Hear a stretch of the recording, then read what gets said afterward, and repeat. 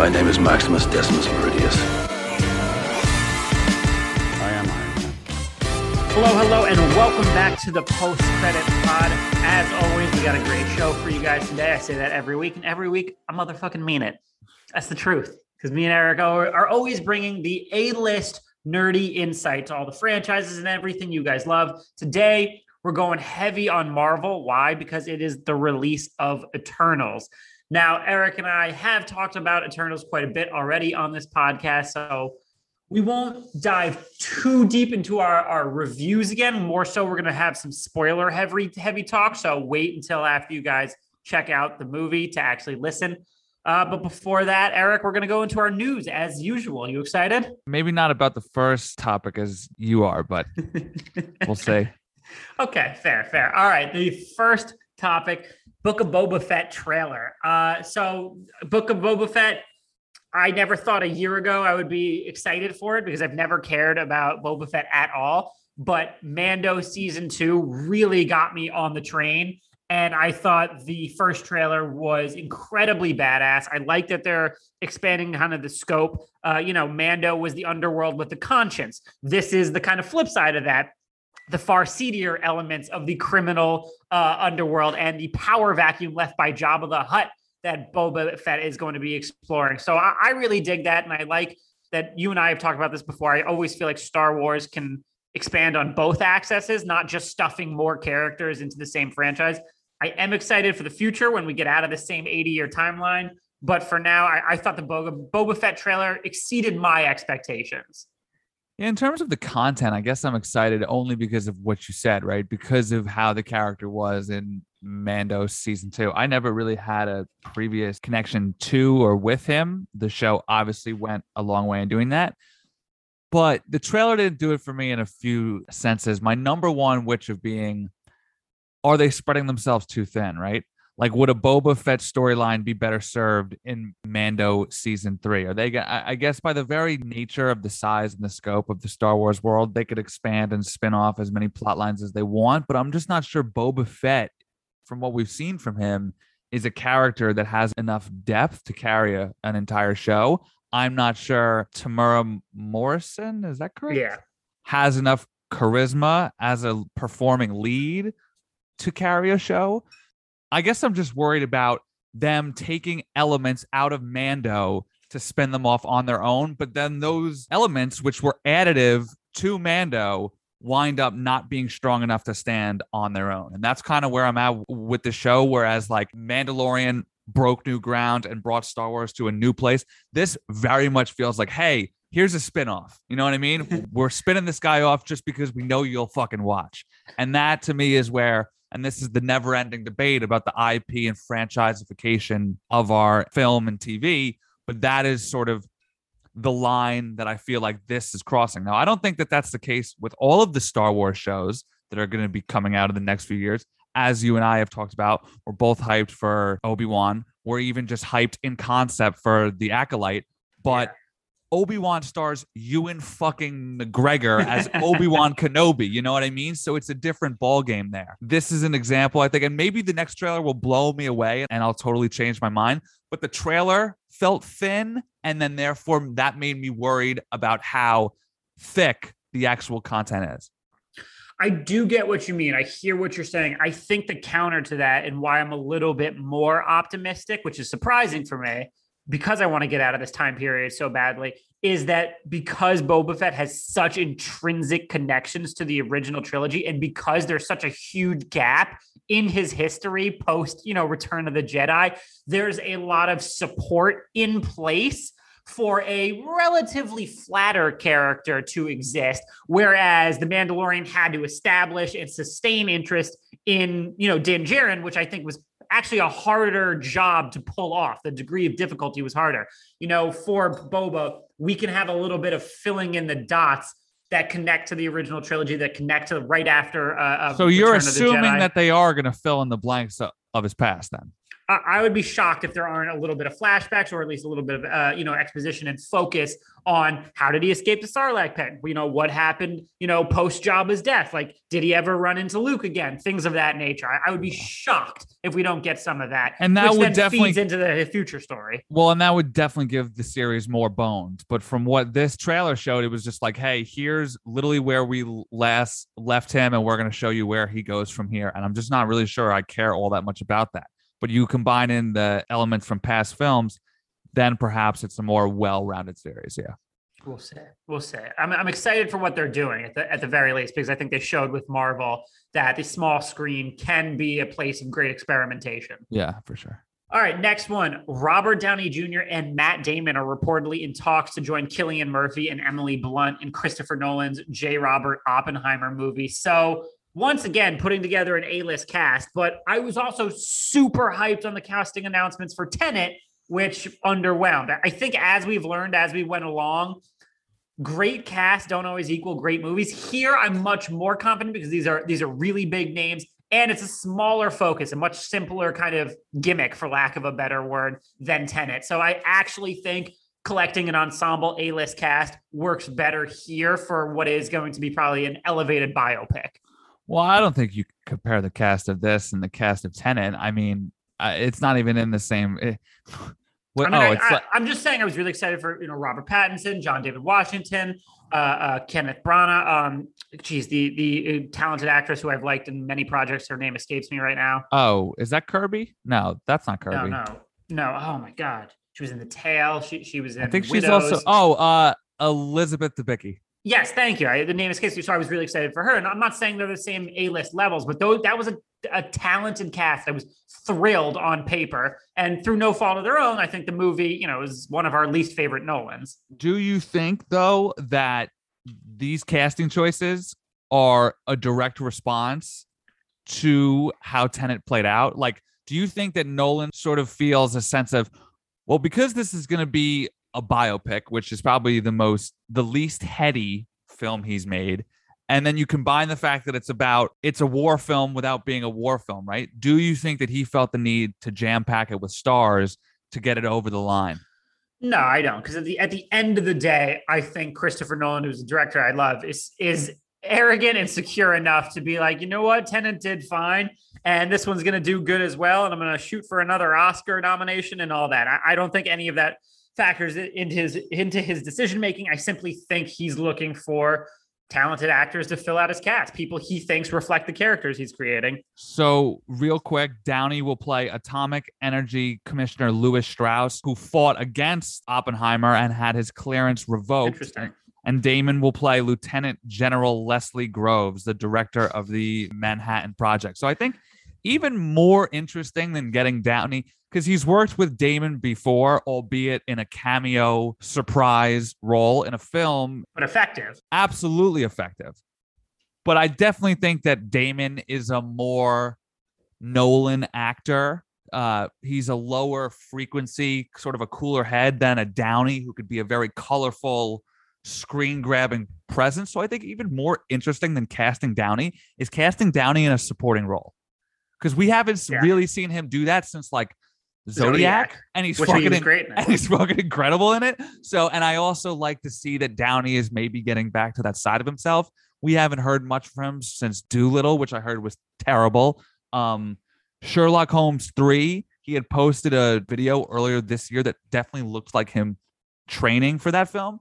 And that is a franchise that I low-key love. But seeing him, even though it's a Nolan blockbuster, get back to like legitimate dramatic work, especially as the opposing force to both Murphy and Damon, is fantastic for me. And that, of all the things I've heard about this film, that is what I am most hyped for. And just on the flip side, Matt Damon looks like he was a lieutenant general in a different life. Right, exactly. Yeah, absolutely. He's got that broad-shouldered, flat-faced seriousness. Yep, absolutely. All right, Netflix's mobile games launched in more than 190 countries Wednesday. The catch for now, subscribers can only access Netflix games via Android phones and tablets. Apple iOS support is coming in the next few months. Eric, you're not a gamer, correct?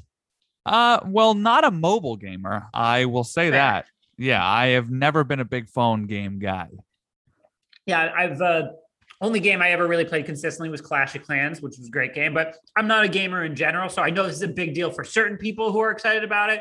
For us, I feel like it's a little bit, I mean, I feel like this sort of reminds me of the Apple Arcade that they launched a few years ago, which I don't think ever really took off. So it will be interesting to see what Netflix thinks that they're going to be able to do different. I know that there's plans to roll out IP involved games like Stranger Things type. Feels like a no-brainer. It also I could talk for days about the industry implications, but that is a pod for a different day. I was just going to say it also speaks to how Netflix sees themselves. For a while, they were the people who mailed you DVDs, and then they became the place where you would binge watch shows, and then they like to fancy themselves a legitimate movie studio where they put out blockbuster films and award-winning projects. But now we're seeing them transition towards just being media. Yeah, they are all-encompassing. Yeah, well, like an almost not quite the same, but like a Google type presence. Yeah. All right, a Donkey Kong solo film is reportedly in development with Seth Rogen set to star. I'm all for video game IP getting second chances and trying to mine that because it's such a rich territory for future franchises. I don't know anything about, Donkey Kong. I don't know anything about this project, but yeah, sure. I'll see Seth Rogen as Donkey Kong. On paper, that sounds fine. I mean, I suppose this speaks to their confidence in the Mario film then. Which we're going to talk about in a second, actually. Because, I mean, I definitely think the Seth Rogen Donkey Kong casting is, perfect. It really doesn't get better than that. But given the reaction to Chris Pratt being cast as Mario, I wonder if that sour taste carries over into people actually going to see the film. Granted, it is for children, but do children really know from Mario these days? I don't know. I can't speak to that, but I guess if there was a character to spin off, it's this one who's a no-brainer. And then Seth, for him, I don't think any of the work he's done in the last 5+ years has excited me at all. I liked American Pickle a lot, actually. Oh, really? Yeah.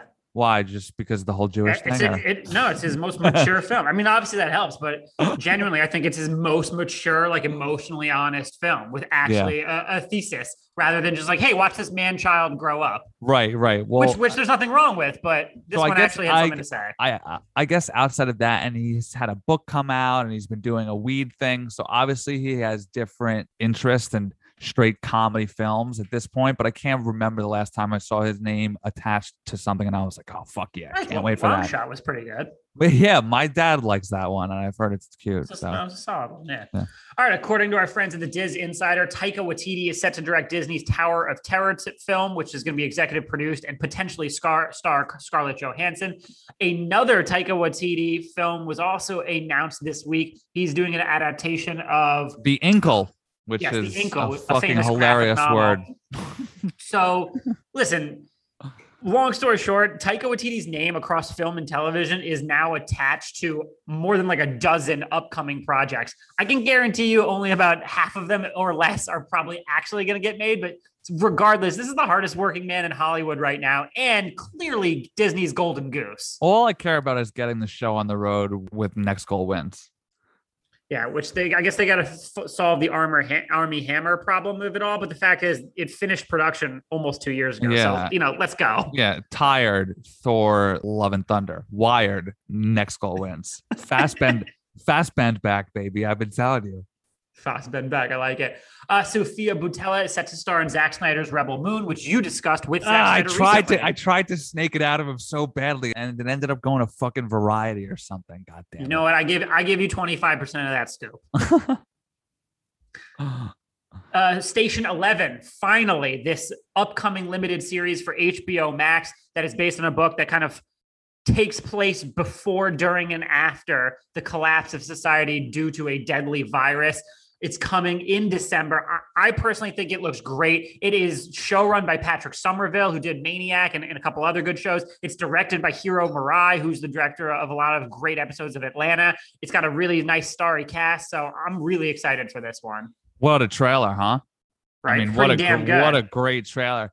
Interesting that it's an HBO Max show and not an HBO show. I'm fascinated by how they make those little. Well, this one was one of their earliest acquisitions for HBO Max, and the production got delayed due to the pandemic and everything.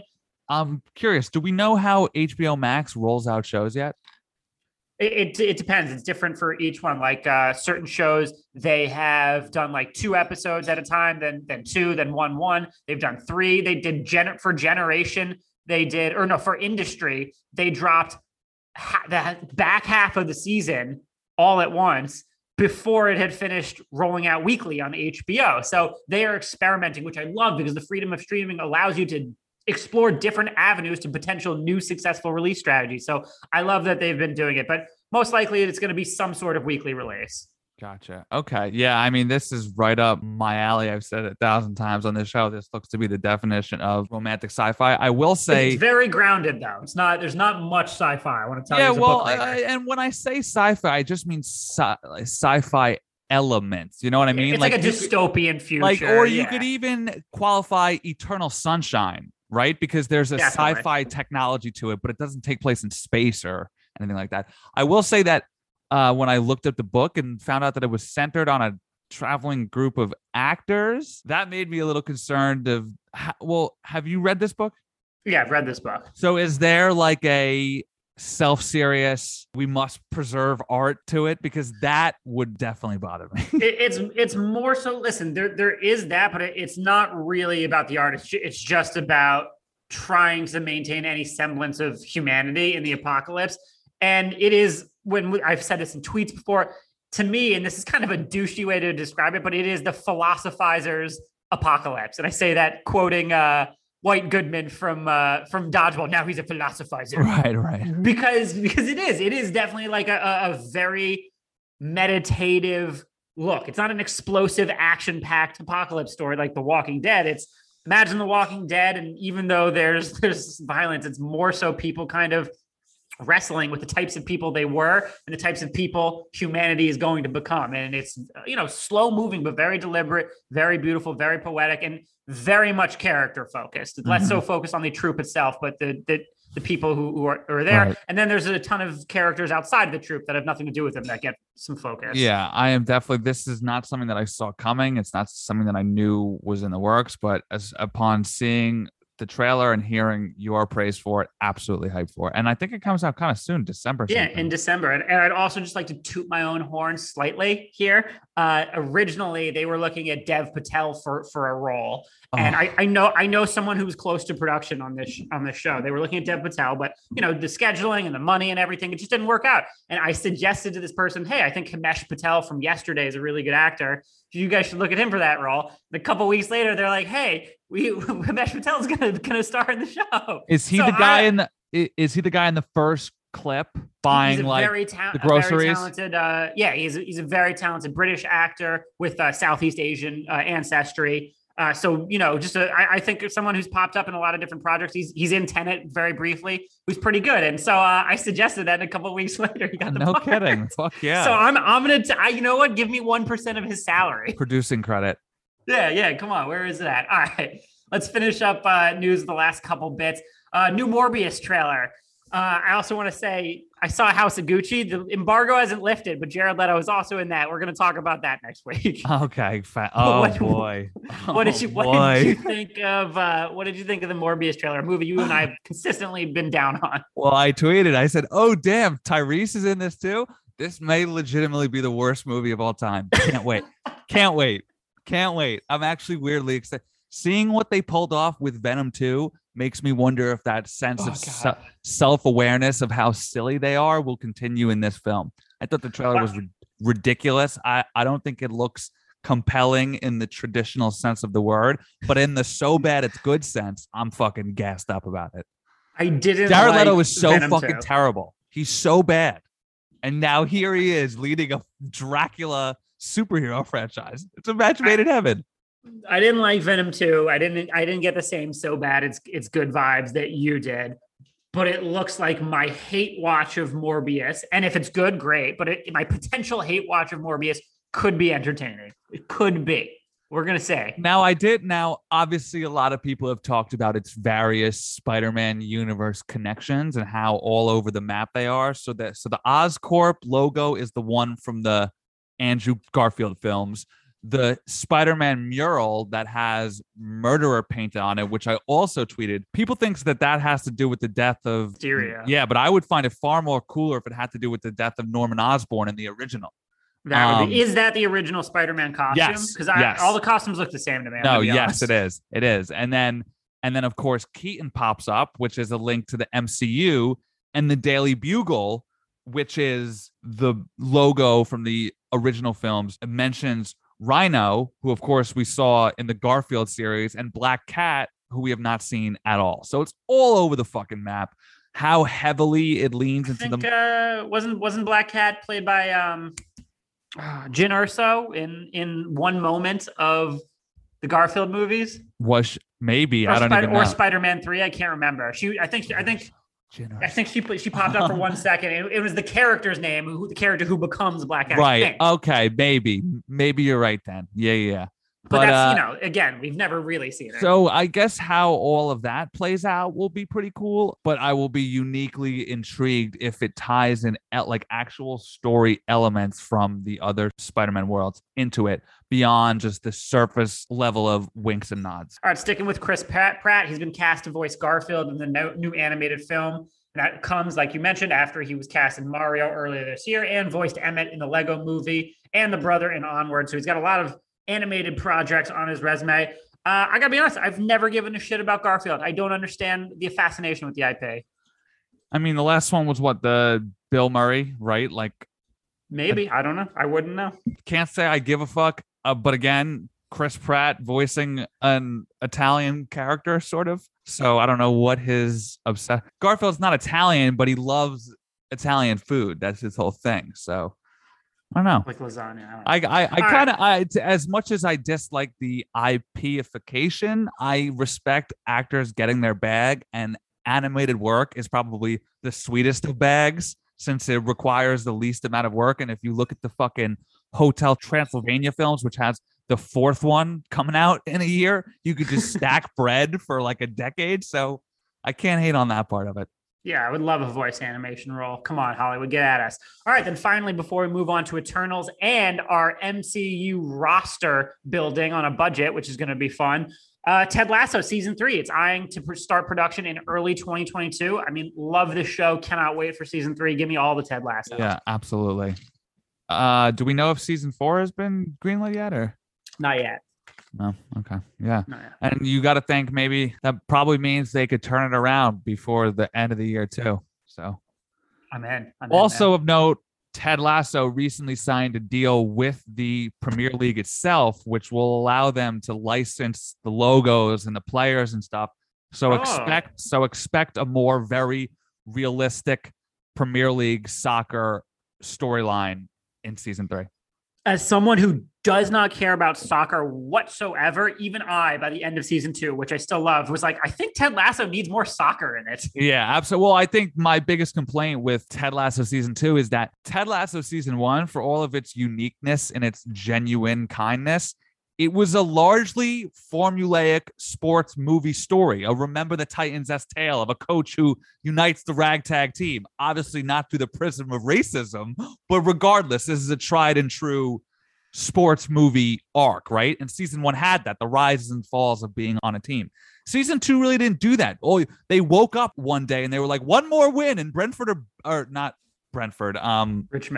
Richmond are back in the top flight. Yeah. And it's like, didn't they start with 8 ties? When did that happen? So I would definitely like a renewed focus on the actual footballing because I am a soccer fan. But regardless, just in a storytelling, I think that the Ted Lasso formula works better when it stays true to what it really is. And that's not a sitcom. It's a sports movie. All right. Well, I'm looking forward to discussing it with you when Season 3 arrives. Yep. Also, real quick, speaking of Apple TV, have you checked out Finch yet? I wanted to, but with the move and everything, I just didn't have time. No, I've heard it comes out today. I've heard it's all right. Tom Hanks, similar to Seth Rogen, seems to vaguely be mailing it in these days, but I've heard he's great in this. So I had the screener. I wanted to watch it. It's a Tom Hanks movie, but I just ran out of time. Yeah. All right, Eric, so that'll do it for news. Let's run into our Eternals thoughts. Like we said before, we've talked about it a bit. Here, we're going to dive into more spoiler territory. So if you guys haven't seen the movie, please wait to see it. then come back because we also have an awesome interview with Don Lee, who plays Gilgamesh in the film, which will be at the end of this. Just quickly, our 30-second reviews of the movie. Right now, I believe its Rotten Tomatoes score is in the 40s. And you and I have consistently said that Rotten Tomatoes should not be the end-all, be-all, because it is a very reductive binary method of grading movies. Having said that, I guess I'm just surprised to see it so low. I believe Eternal's greatest strength is that it remixes the MCU formula and it trades in the very relatable and familiar human drama for something mythic and godlike. These unbelievable characters of legend experiencing existential crises and kind of bumping up against their own destiny and their own purpose. And what happens to creations when they become creators themselves? It's a lot of big thematic questions that Eternals wrestles with. And at 2 hours and 37 minutes, it doesn't always succeed in answering them. It doesn't always succeed in making sharp thematic connections. And it doesn't always succeed when it's overflowing with ideas and locations and characters. And it definitely threatens to be too much. But overall, I felt this was a really emotionally charged, character-specific Marvel movie that pushes it into more cosmic directions while really showing something that hasn't been done before in the MCU. And Chloe Zhao creates this luscious tapestry of locations, locales, unbelievable, costuming and coloring. So overall, I really liked it. It's a top 10 MCU film for me. And I guess we're in the minority here because, hey, I like these characters. I want to see more from these characters, and I want to see more from the implications that Eternal sets up for the MCU moving forward. Yeah, I've already reviewed this film on this show, and I had a bit of a rant last week where I sort of tied some threads between that and Dune, and how I think the reactions to them both doing the same thing in a sense are different, which is strange. But you touched on it, and I've brought this up on the show a few times. Characters to me are the number one thing that I look for in films, and this delivered that. When you leave the movie thinking, oh, I liked Druig was a standout, and Phastos was a standout, and Kingo, and even Dane Whitman, and the list goes on and on. And when, again, spoiler alert, when Gilgamesh dies, and I had told this to you a few weeks ago, I yelped out like, no, you know what I mean? Like I literally, not on purpose, not as a joke, not as a bit. I was watching it as a fan, an invested in the theater, fan. and I enjoyed that character and his sort of how like he was sort of the Eternals general consensus favorite. You know what I mean? Like they all seem to like him the most. Maybe you only get there from taking the time to develop the character. So while I think that has contributed to the bloatedness of the plot, I also think that is necessary in order to, the Avengers was like the sixth or seventh MCU film. They all had original solo films first. So Eternals is sort of the reverse engineer of that, wherein they had to commit the time in this original film. You could almost make the case that you already know Eternals Part 2 will likely be shorter and more in line with the runtime of the average MCU film. So while I hear the complaints about the combination of the bloatedness and the runtime, I think that those things also worked out in terms of character. Now, this leads us into the next point of our discussion, where how does it expand the MCU? Now, you're going to touch on more plot-wise. I want to touch on the fact that it expands the MCU thematically and tonally, right? Steve Rogers was heralded for his undying sense of duty, but Icarus's character poses the question of what happened when that blind faith and sense of duty is taken too far, right? So I think that that's a compelling new angle of heroism that the MCU hasn't really tackled, where it's almost zealotry. Not quite zealotry, but you become so entrenched in your cause that you're unable to see the true scope of it. Icarus eventually does, and guess what that's called? Character development. And there you go. And that is why I really enjoyed this film. So I think even to that point, it's character development closely knotted to a central theme, which is the debate around sacrificing for the greater good. At what point does the scale tip into an uneven direction? And his journey is very intrinsically linked to that theme, which is when those things can be intertwined in storytelling, that's when you get the best stuff.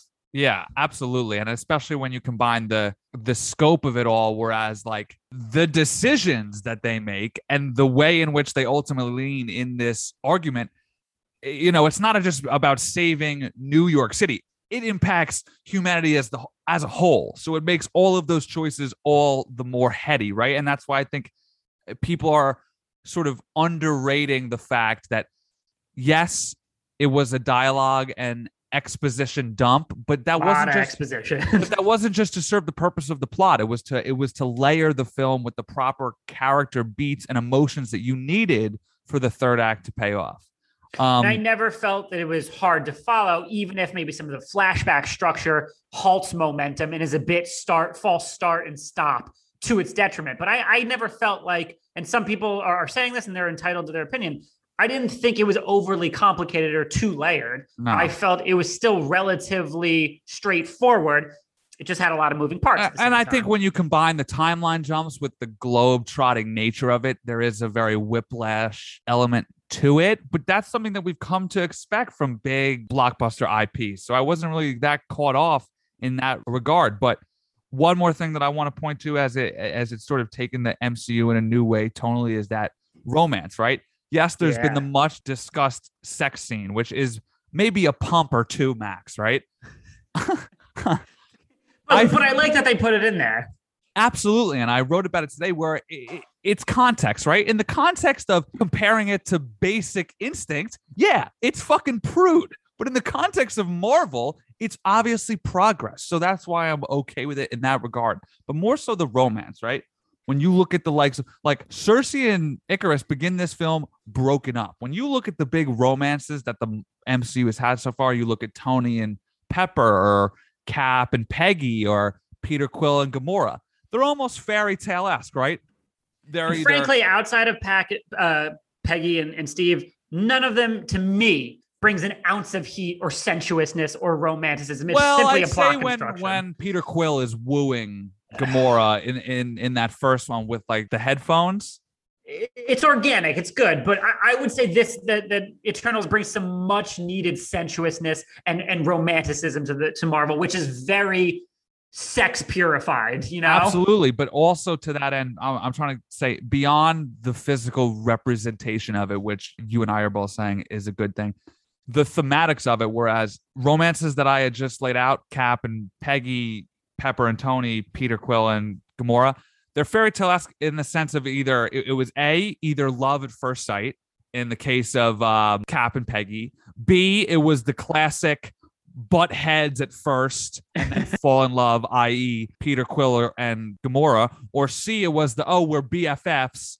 and now we realize, we're actually in love, i.e. Tony and Pepper. That's all formulaic surface level bullshit, really. Whereas this argues that like it's not this fairy tale type dynamic. It could blind you. Cersei and all of the Eternals are blind to Icarus's true nature because of the love that they have for him, right? If they were observing it a bit more objectively, particularly Cersei, who likes to, or even Ijack, who are supposed to be these emotionally intuitive characters, they're completely missing the fact that their boy is like a borderline fascist, right? A borderline cosmic fascist. So I think it also begs the question of, while I'm all in for romantic sci-fi and a romance across thousands of years, it doesn't paint the romance between the two of them in all that good of a light. And I also think that that's new ground. But I would also say on the flip side, and in a good way, not a criticism, actually in a good way, it is fairy tale-esque that what ultimately saves the entire planet is Icarus's love for Cersei. That's what saves everybody. And frankly, love, the idea of this monogamous connection, is the defining trait of humanity. So in his own subconscious way, he learned and picked up on something that was the most human of all, despite always thinking that he was above us. And that's a beat that I'm all in on, right? I'm saying it is a positive. Yeah, when you take a guy who was thinking so cosmically in such a grand sense to boil down the decision to one person, again, that's character growth. And that's what you want when you go to these films. You don't, by the time that film ends, I'm not sure you really know how to feel about Icarus. And I think that that's a good thing, or to even defend him to a point. He was born into this role. He didn't know better. Once he almost ended the world in the process, but he eventually got to the right conclusion. Icarus, more like Dickarus. Oh, snap, nailed him. That's why y'all come to the Postman Pod for jokes like that. All right, so for how it expands the Marvel Cinematic Universe from a little bit more of a plot perspective, I like that it gives us a more personal introduction to the Celestials. We've only seen them in one brief exposition scene in Guardians of the Galaxy and its sequel where Ego was a Celestial, but that didn't really have much to do with the greater universe. And here we kind of have a personification of them through Arishem, who is the six-eyed red Goliath in space, who is basically pulling all these strings of the movie. And we discover that there are any number of Eternals created by the Celestials spread out across the universe, and their job is to protect life and help it grow. But their aims aren't necessarily altruistic, because Celestials, embryonic Celestials, are kind of born from deep within a planet's core, and they feed and grow off the life force to emerge into existence, and that destroys the planet in the process. But these newly birthed Celestials also then create and seed life throughout the universe, which goes back to what are we willing to sacrifice for the greater good, and what is the proper equation in terms of destruction and recreation throughout the universe. So the fact that there is a potential army of superpowered Eternals, hundreds and maybe thousands spread across the universe, is very, very interesting to me. And I think not to throw you off your role here, but when you think about what you just said out loud, right, and how unbelievably dense that is, you can understand the complaints that people are having in that regard. But to which I say, just because it's different, it doesn't mean it's bad. Just because you're being forced to sort of swallow heavier concepts and terms doesn't mean that it's necessarily dense in terms of boring. It just means it's dense in terms of the mental energy that you have to commit to understand it.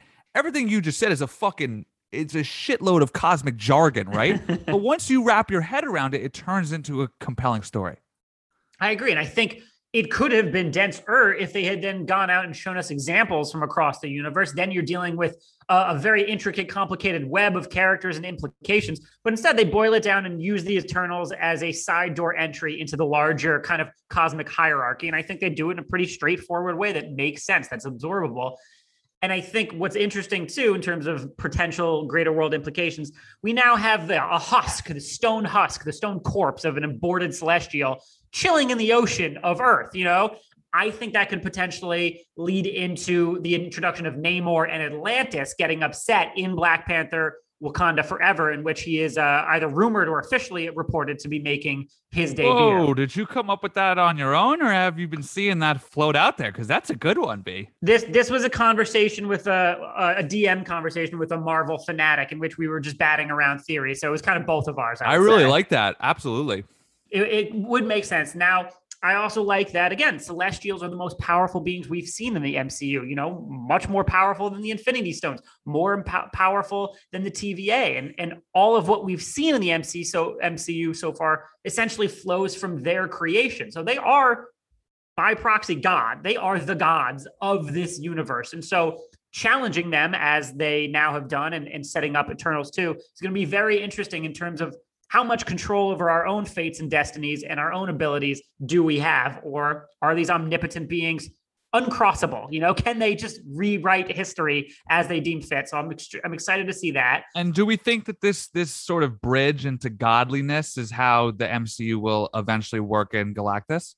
I think potentially. And I asked the person I was DMing with, who's a deep comic book nerd, and as everyone listening knows, Eric and I aren't so up on the comics. I'm like, can a Celestial beat Galactus?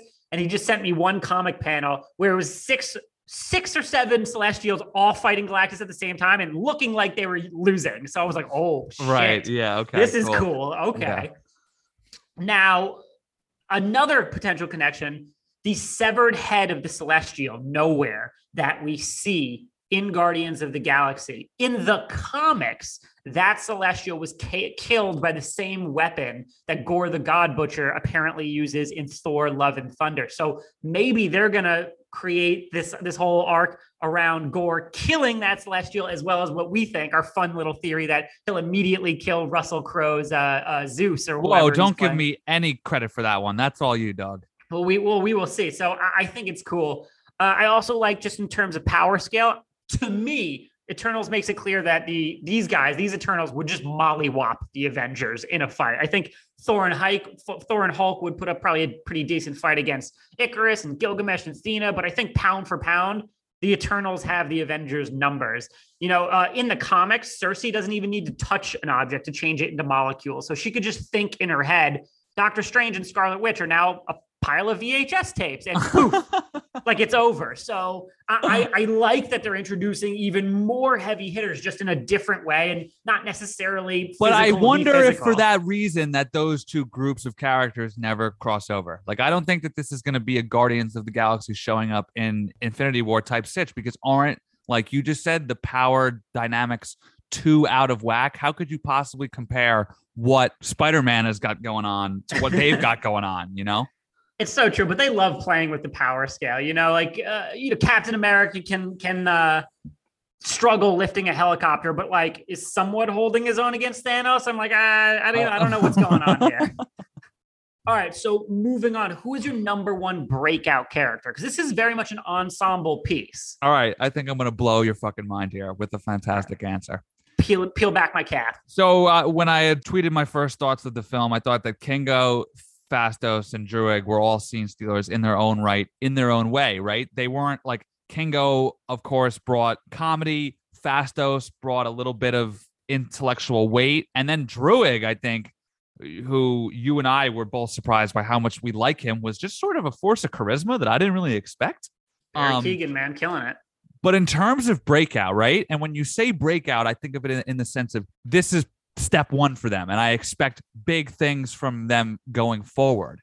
In that light, I don't see how it's anyone but Kit Harington's Dane Whitman. Now, first, he strikes me, and I've said this on the show a few times, the perfect character to get his own Disney Plus show. Right at the right level of power and fame, both the character and actor.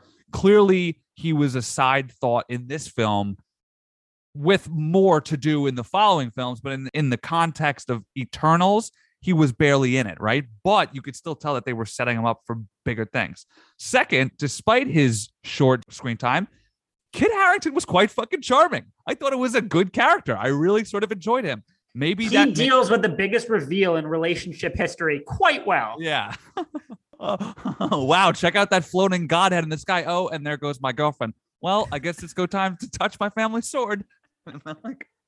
He's very well adjusted, all things considered. So despite the limited screen time, I did enjoy the character. But third of all, and most importantly, he seems like he's going to be in the Blade, Moon Knight, Werewolf by Night corner of the MCU, which is we'll get to that more later in this podcast. Which is not only new ground for the franchise, but it's a corner of the MCU that you and I have long said we're probably the most excited for. So those three factors combined with not just subtext, like the implicit text that they have planned for him going forward, I think makes him the breakout character. Also, as I've said a few times, the idea of a knight superhero is just very fucking cool and something that I want to see. Yeah, there's something about the medieval baseline nature of it clashing with not only modern Earth times, but also cosmic deities. It is so out of place, out of time, anachronistic in this wonderful way. Yeah. So for me, I am going with Barry Keoghan's Druig, not in the sense of him necessarily being a scene stealer like Kumail Nanjiani's Kingo or Brian Tyree's Henry's Phastos, even though I think Barry Keoghan is just a fantastic actor, but more in the sense that I think he holds the character the most interesting perspective. So with the ability to control mind, Druig is wrestling with the fact that he could basically eliminate all violence among humanity. He can save our species from our own self-destructive behavior. But he's not allowed to due to Arashem's, commands. And Selma Hayek's Ajak also correctly points out that removing free will from humanity would render us no longer human. And that's a huge consideration as well. Now, I still think Druig is coming from a place of care, a kind of almost paternal yearning for protection. But his frustration and his disillusionment with their mission pushes him to be the first one to break apart from the Eternals, his surrogate family. And he starts his own commune of sorts in self-exile for untold years. And so I think someone who is a little bit darker, someone who is controlling human minds, which at face value is not good, but has this greater sense of protection and care for the species. He is at once someone who has lost all hope and is an empty vessel, and is also this vehicle for future hope, for humanity's betterment. And I think he displays that wonderfully and walks that tightrope wonderfully. And I just think that's a perspective I could have sat with for an entire movie, an entire show, just the philosophical questions that Druig represents. Plus, to that point, I think he adds a great layer of the own mental weight that you would carry with knowing that you have the power to fix these things, but either can't or won't, and how that would weigh on you over the course of thousands and thousands of years, seeing atrocity occur over and over again. I like that. I like that a lot. So Barry Keoghan, if you're listening, man, we're big fans, dude. Who's also going to be in the Batman in a yet undisclosed role. So he's killing it lately. He's been in a lot of great things. Yeah. All right. So I've seen him on the press tour, and a few weeks ago, or months ago, it was reported he got attacked in a knife fight, and he's looking pretty good. So that's good. Good for him, man. Good for him. How dare they fuck with Druig? I know, right? All right. So at 2 hours and 37 minutes, Eternals is one of the longest MCU movies ever. And to me, someone who is praising it, I do think it drags in certain areas. I do think it's bloated in certain areas. I think there is fat to trim to make it a little bit more of a digestible product. So if you agree, and you don't have to, are there any elements you would have cut to help the running time, to help the story flow? Is it weird for me to also say Dane Whitman? I mean, it's surprising. I'll say that. Not just because I think the character would be better served in a show, right?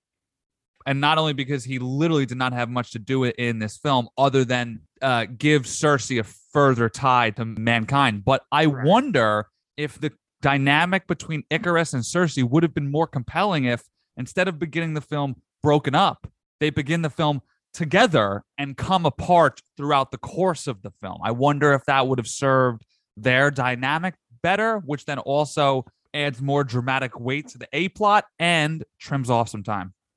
Yeah, and I think there's always room in the MCU to introduce another character for future storylines. So had they gone that route, it's not like they couldn't find a place for Dane Whitman. Right, yeah. So for me, I'm going with Sprite. Now, on one hand, I very much understand and appreciate her arc. She is stuck in the body of a child for thousands of years, and that is great motivation for wanting to bring about change and an end to their mission, because it is its own form of torture, and it differs from the other characters in great ways. But ultimately, her arc concludes with her becoming human and mortal at Cersei's touch. And I think that's there to reinforce the connection to humanity, the value of being human. And I think when you look at it from what purpose she's serving, that is something thematically we already get from Cersei, from Phastos, and other characters who already have these roots and connections in the human world. And while I realize that Sprite didn't know there was a way out of their mission, there wasn't another alternative, I still feel as if her heel turn, going from living with Cersei and sharing the strongest bond with her to literally stabbing her in the back 6 days later, was very out of character and hard to believe, despite the eons of bottled up frustration she's been dealing with. So I like the character. I like the actress. I like the intention. I just felt it added unnecessary blow. Love will make you do crazy things, though. And she loves Ikaris. Yeah, listen, if I can't have sex, can't have family, can't do anything, I'm probably stabbing someone too. But, it was a big jump. And I think it ultimately culminates in something we've already learned. All right, what's your favorite moment of the movie altogether? This is not my favorite, but I do just want to make note of it. I thought the Eternals versus Ikaris was one of the more unique third act set pieces that the MCU has had. I really enjoyed seeing each Eternal use their unique power.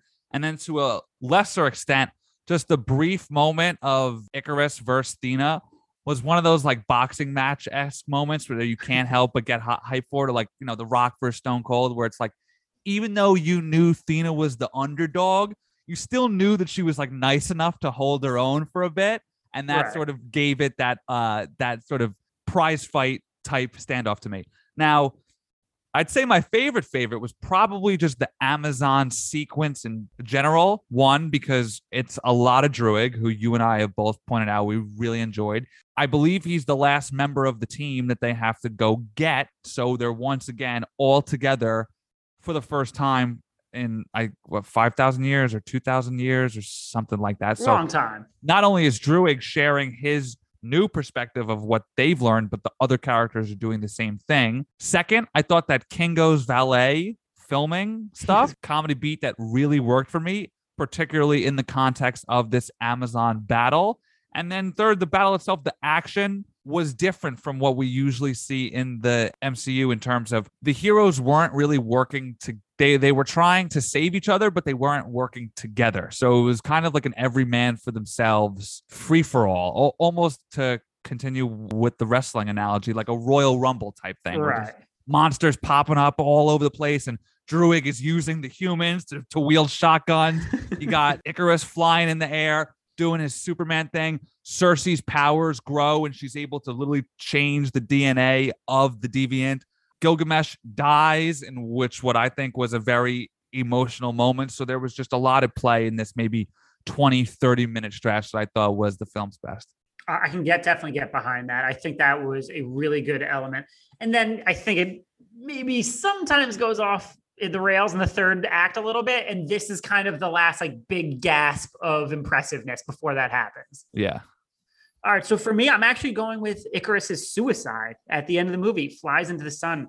Eric, as you know, as I've written about, as I've talked about, I have been saying for years that Marvel has been pretty consistently willing to sidestep real consequences for their character actions. Instead, the franchise usually bends over backwards to ameliorate past mistakes of our protagonists, whether that be in, Black Widow or something. They love rewarding characters for repeating the same mistakes over and over, like in Doctor Strange or Spider-Man Homecoming.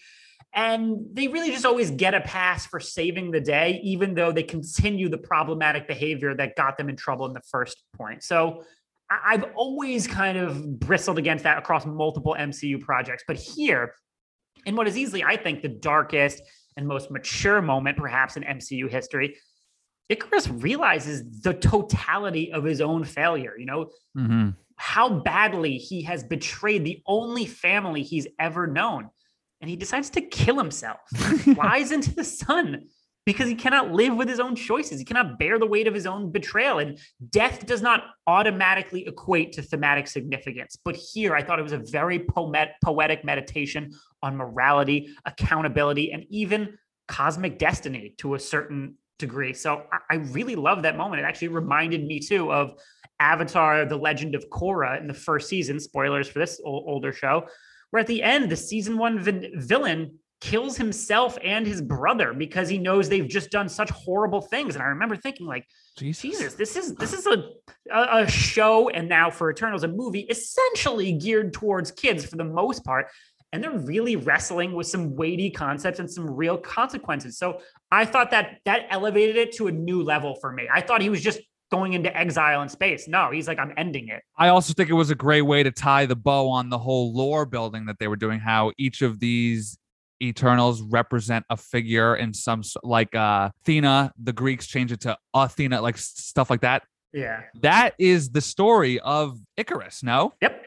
So I just flew too close to the sun. Yeah, so I just think just to tie a nice bow on that they had been threading throughout the whole film was sharp. Great call, Eric. I'm not gonna lie, I did not pick that up, but that you're absolutely right. Yeah, that's a great call, and honestly, thank you for making my answer even better. You're welcome. All right, that's why this is a co-hosted show. We are stronger together. This is true. We're like the Eternals. There you go, stronger together. Except the powers and looks. Yeah, that's true. We do not have the Marvel blockbuster leading looks. We didn't get the Kumail Nanjiani workout regimen. All right, let's talk about the implications of both post-credit scenes, because to me, I really thought these were exciting. They were fun, particularly for deep dive nerds like us. Now, I haven't seen these. I was in the screenings that they didn't show them at. You got screwed. Yeah. So for the first one, this kind of like elf or troll looking guy, whose name is Poe. I'm 99% sure. Pip, I think. Pip. Okay. Well, I'm pretty sure he was voiced by Patton Oswalt. I could be incorrect, but that's what I heard. he introduces Harry Styles as Eros, aka Star Fox, who is Thanos' brother. He's an Eternal. Thanos is kind of basically a mutant Eternal, seemingly a good guy. And he's like, "Hey, I'm gonna help you guys out. We got a lot of business to Who work does on he say together." this to? He says this to everyone who's on the ship. So Gotcha. It was Druig, the deaf Cersei, one. yes. And who else was on the ship? I Or don't was know. it just those three? I don't know. So it might have just been those three. And he's basically like, we got to work together on some important stuff that's going on in the universe. So I thought that was really cool. From what I know, talking to really deep comic book people, Star Fox is meant to be a good guy, though someone told me his power in the comic is basically that he can seduce anyone. So I'm sure they're Wow, going to great change that. casting again, though. I'm sure they're going to change that in the MCU. But I'm super curious. Where was he during the Infinity Saga? Can he shed any insight on the kind of societal upbringings on Titan, where Thanos grew up, that ultimately was destroyed? His appearance also opens the door for us to meet more Eternals, and also opens the door for us to have more insight into the cosmic hierarchy, which is growing ever increasingly convoluted, which is very interesting to me. Now, does he look like Harry He Styles? looks like gorgeous Harry Styles. Oh, okay. And he comes in like beautiful Eternals armor. Like the guy looks like the fucking man when he shows up. So he's not purple. No, because that's what they made Thanos, like a mutant Eternal / like kind of deviant. He has some genetic thing or something. I can't remember what the comic guy explained to me. If you guys want to yell at us at Postcred Pod about what the answer is, go for it. So I thought that was cool because it opens the door for more answers into very interesting questions and implications for the MCU cosmic side. Plus, you don't cast that kid as a bad guy. It's just not. Yeah. And listen, an army of Eternals would be very dangerous out there. Absolutely. If used for the wrong purposes. If used for the good purposes, they could still be dangerous because good intentions. Especially if they're all that fucking handsome. Forget about it. No one will stand. They'll be like, fine, take our planet. What the hell do I care? No, in the second post-credit scene, Dane Whitman, he is seen opening a chest that contains the family sword. He's very apprehensive about picking it up. He's got to psych himself up. He's like, you can do this. You can do this. He's very scared. Very scared. And he goes to reach for it. And then you hear off screen Mahershala Ali's voice, who plays Blade. Are you sure you're up for that, Mr. Whitman? So that is really cool. Suggests that Kit Harington's Dane Whitman / upcoming Black Knight may be in the Blade solo movie, which is a very unique pairing. And then here's some interesting feedback that I got from comic readers and my own research. In the comics, the Ebony Blade, which is his family sword, it is actually a symbiote. It is, yeah, and even though the Black Knight is, doing good stuff, it demands blood. So there's a lot of murder surrounding the Black Knight because that's what the Ebony Blade comes at a price.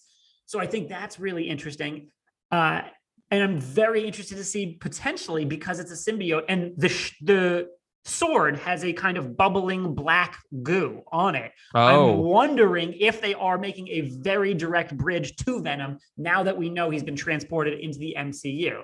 Now, from what I understand, I think the process of touching the sword is what turns him into the Black Knight. Yeah. Now, a question. Is Blade's voice, is it implied that he's in the room with him, or he's just like hearing it in the cosmos?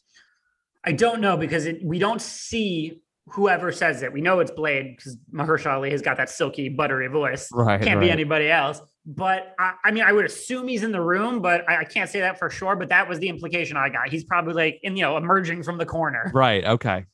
Gotcha.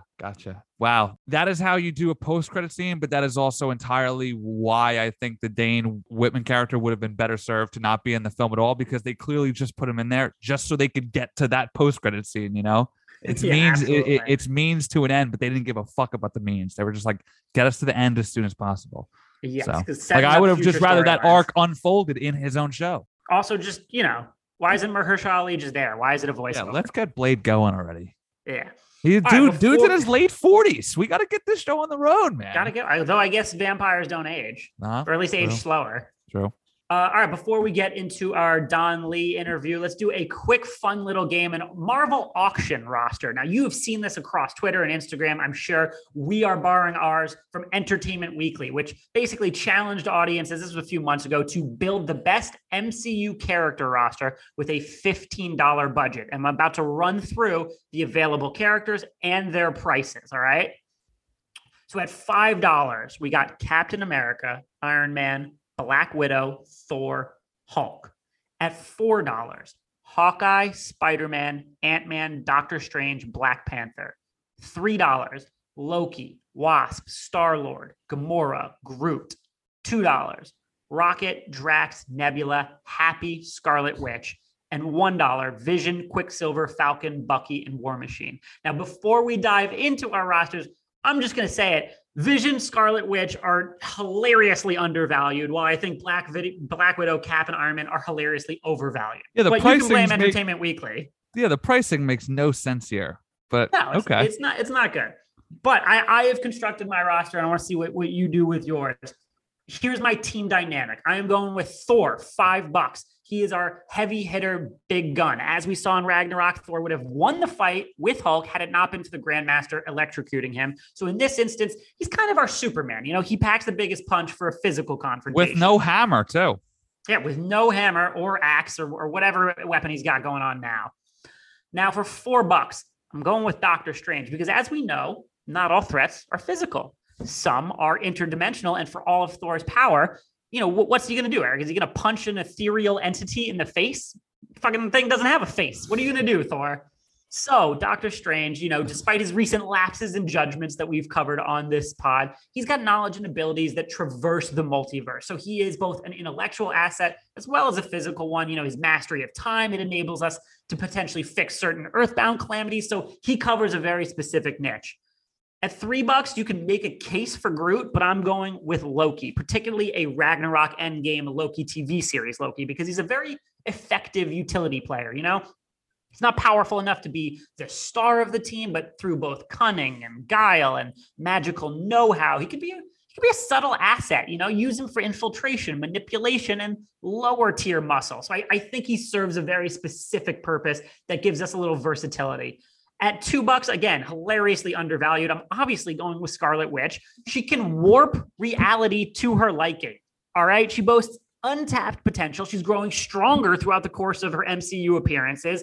So imagine deploying her for like a destabilization of enemy forces or whatever. You know, Rome fell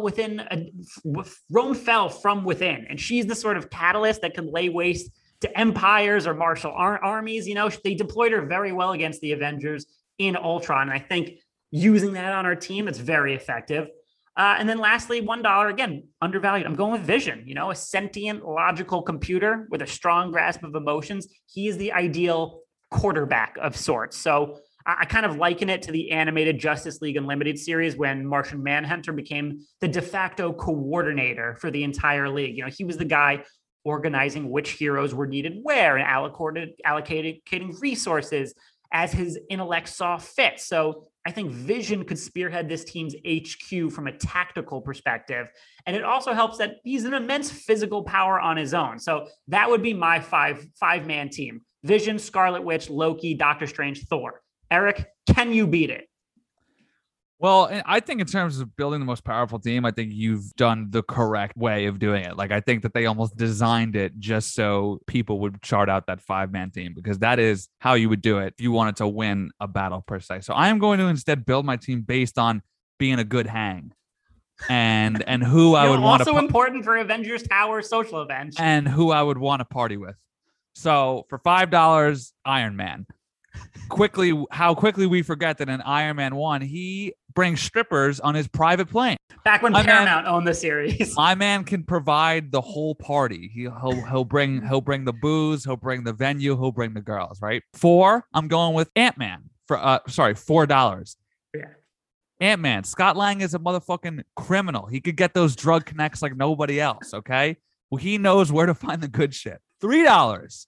Gamora, because I'm trying to hit that. No, I'm just kidding. $3. Star-Lord, because my man's got the music, right? He'll be the DJ. He's got the mixtape ready to plug into the aux cord. Give Peter Quill the aux cord. And you got to have somebody committed to being the DJ, right? Number 2, Rocket. Also, sort of like Ant-Man, he's a criminal, but in space. So he could get you that space drug, that spice. Maybe a little. He's the wild card. Maybe a little bit of, experimentation with some kind of substance that's not even from this galaxy. Who knows?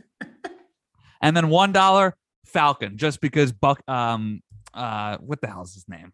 Falcon's name? Sam Sam Wilson. Wilson. Sam Wilson just seems like a good dude, and you need somebody who, if things get a little bit hairy, to have your back and make sure you get home safe or don't do something stupid. So that's why Sam is coming with me. So I've got Iron Man for $5, Ant-Man for $4, Star-Lord for $3, Rocket for $2, and Falcon for $1 for my all Avengers party team. I love the approach you took. Who would be the coolest hang? I mean, just a great organizing principle to this little game. Well, because in terms of powerful, I mean, you fucking nailed it. There's no real. The only one that you can maybe argue is that at $3, maybe since you already have a cosmic power in Doctor Strange, take Groot, because when he was a fully formed Groot, that motherfucker was a brute. So. Absolutely. All right. Well, guys, what would you do with that setup, with that $15 budget? Let us know at PostCredPod, at Eric Italiano, at great_Caspi. Make sure to leave us a 5-star review. But first, listen to Eric's great interview with Don Lee, who's going to get into some of the Gilgamesh corners of Eternals.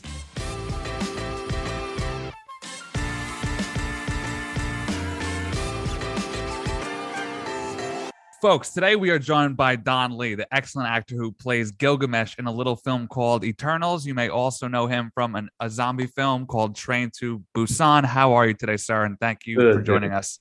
Oh, thanks for your time. Thank you. So I actually felt this way before I knew that I was going to talk to you. So I promise I really feel this way. I felt that your character was the most universally well-liked among the team.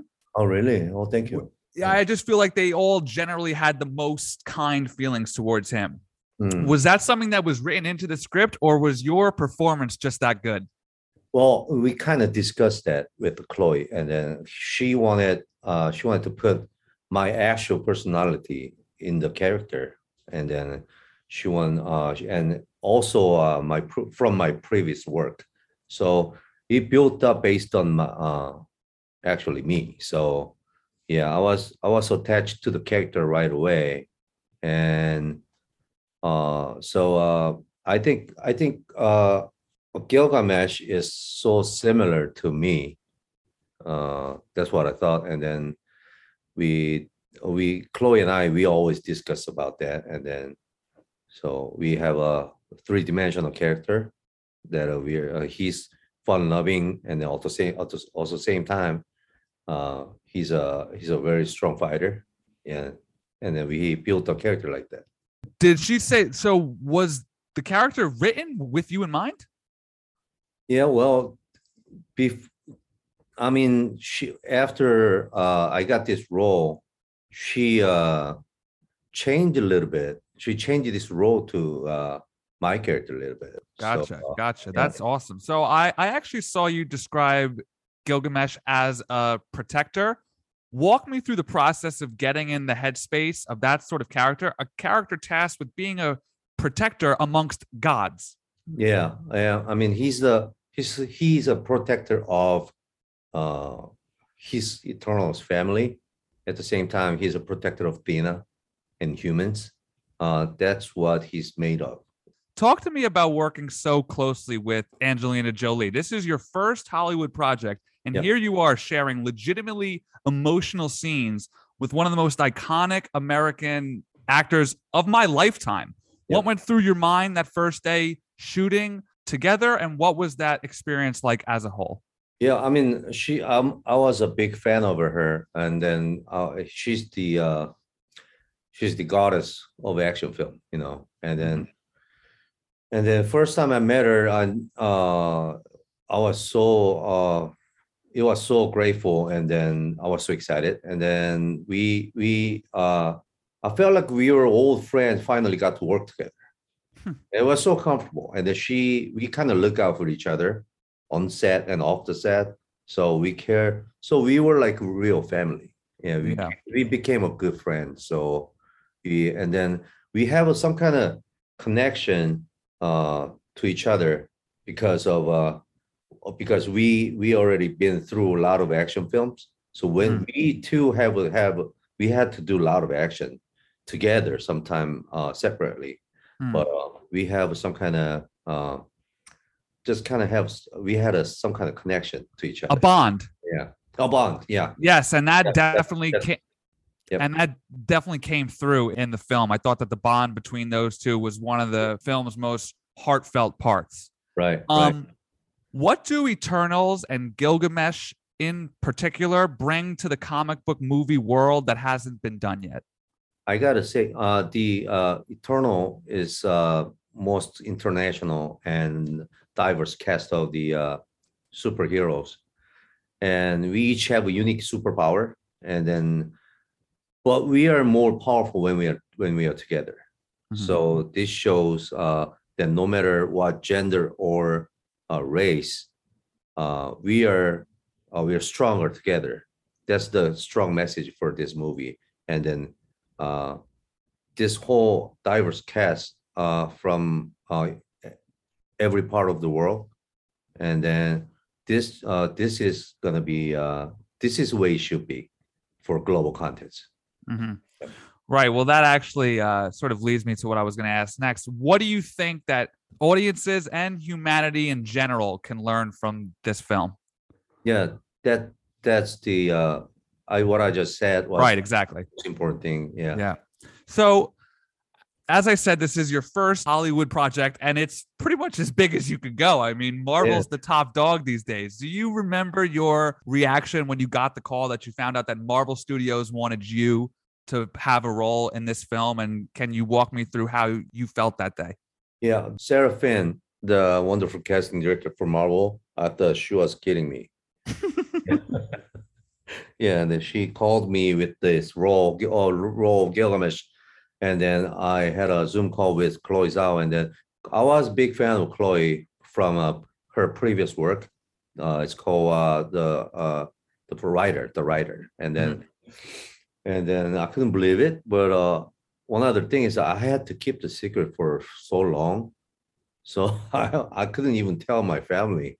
Wow. Yeah, so that was like hard time, but I was so happy afterwards. And then now I'm so happy. My Eternals, I mean, this movie is so great. I love it. And then Absolutely. yeah, I was so happy about it. And then, but still, I had to still keep the secret for some of those spoilers. Your own family, you've got a life-changing role coming up, and you can't even tell them. That's amazing. Well, Don, congratulations on the film. I genuinely mean, when you and your character were fantastic and one of my favorite parts. I hope to see you in more projects on this side of the world. If not, I will look up your work on your side. Everyone, make sure to check out Eternals on November 5th.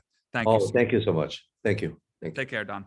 All right, that'll do it for us here on Postgrad Pod. Thank you guys for listening. Eric, what do we got coming up next week? Red Notice, I guess, is the big release next week. So maybe we'll do something about The Rock or Ryan Reynolds. Yeah. And then upcoming, we got King Richard later this year, Will Smith's big Oscar play. Got Hawkeye this month. Yeah, Ghostbusters Afterlife potentially, Hawkeye. So a lot of fun things on the horizon. I'm excited to hit them. All right, brother. Talk to you later. Take it easy. All right, y'all. Peace. My name is Maximus Decimus Meridius.